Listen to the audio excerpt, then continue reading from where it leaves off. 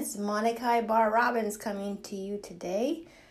And I always say that I'm talking about emotion art and anything revolving around that, like testimonials, my experiences, processes, anything revolving around emotion art is what I talk about.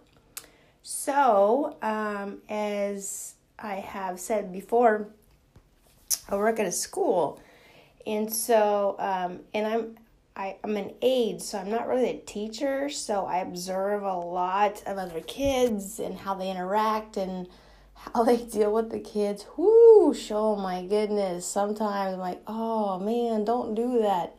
So anyways, these kids go to a special kind of class that they have like little groups and they circulate and they revolve, and each teacher like teaches them about spelling or like reading or like writing, and so it's more like 4-on-1, that kind of thing.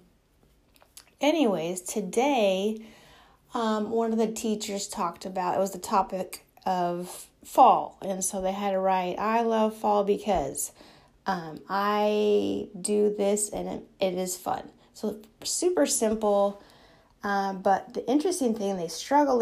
She's trying to bring them back. Okay, we're writing, blah, blah, like how teachers do. And they were just really irritated and they just slumped over, body language, just said it all. And then she's like, okay, now that everybody's written, like 10 minutes later, 5 sentences, then she said, I have colored pencils for you and some paper, and I want you to draw what you wrote about. Like if some said, I love the pumpkin farm, or I love to eat candy while I'm trick-or-treating. So whatever they wrote, they were supposed to draw like a quadrant, because it was 4 sentences. They were supposed to draw. Okay, I was observing all this, and they're like, wow, it's really quiet here.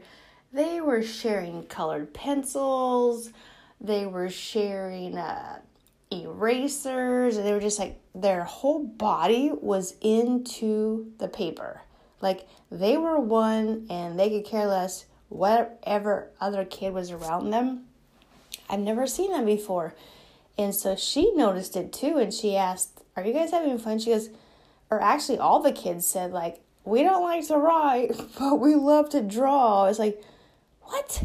My ears perked up and I thought, oh my goodness, that is super interesting. Here's some 6th graders that have troubles, right? But they love to draw. Like, and then I saw them later and I talked with them about it, and they were like explaining it like in full detail, and it was really detailed, like the little people in the pumpkin patch or them trick-or-treating with their parents. So wow, that was quite interesting. 6th graders love to draw.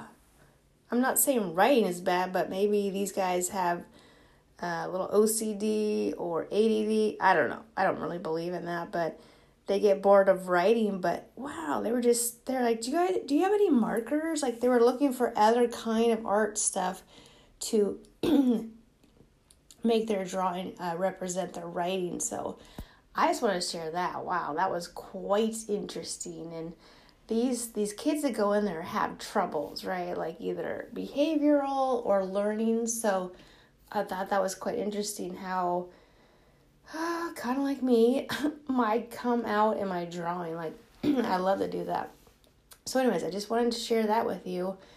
Kids, 6th grade, love to draw. Teach them. Give it to them. We underestimate this age because they're going through a lot. So anyways, I just wanted to share that with you and hope that helps or inspires you if you're a teacher or a mom or something. So once again, my social media is at Emotion Artista, or YouTube is at Emotion Art. I would love to hear your feedback, if you have ideas, if you ever experienced that in your school system or with your kids. Let me know, because, wow, that's an amazing gift to give the kids to express. All right. Awesome. Hope that helps you, and hope you share that with your kids. All right. Bye.